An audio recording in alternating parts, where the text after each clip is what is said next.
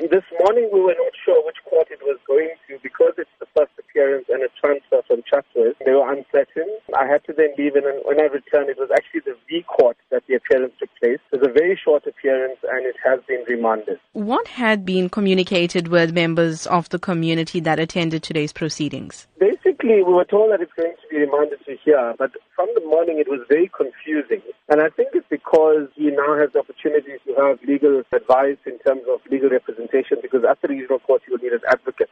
But there was not much communicated with us, I must be honest. People that were here were a bit confused. Even journalists were confused because we didn't know where the case was going to be heard. What's your expectations of this case? That he will be found guilty and he will be receiving the maximum sentence in a sexual offences case. It's a bit too early to say. I mean, the fact that he has been arrested and he is awaiting trial, for me, I have faith in the justice system.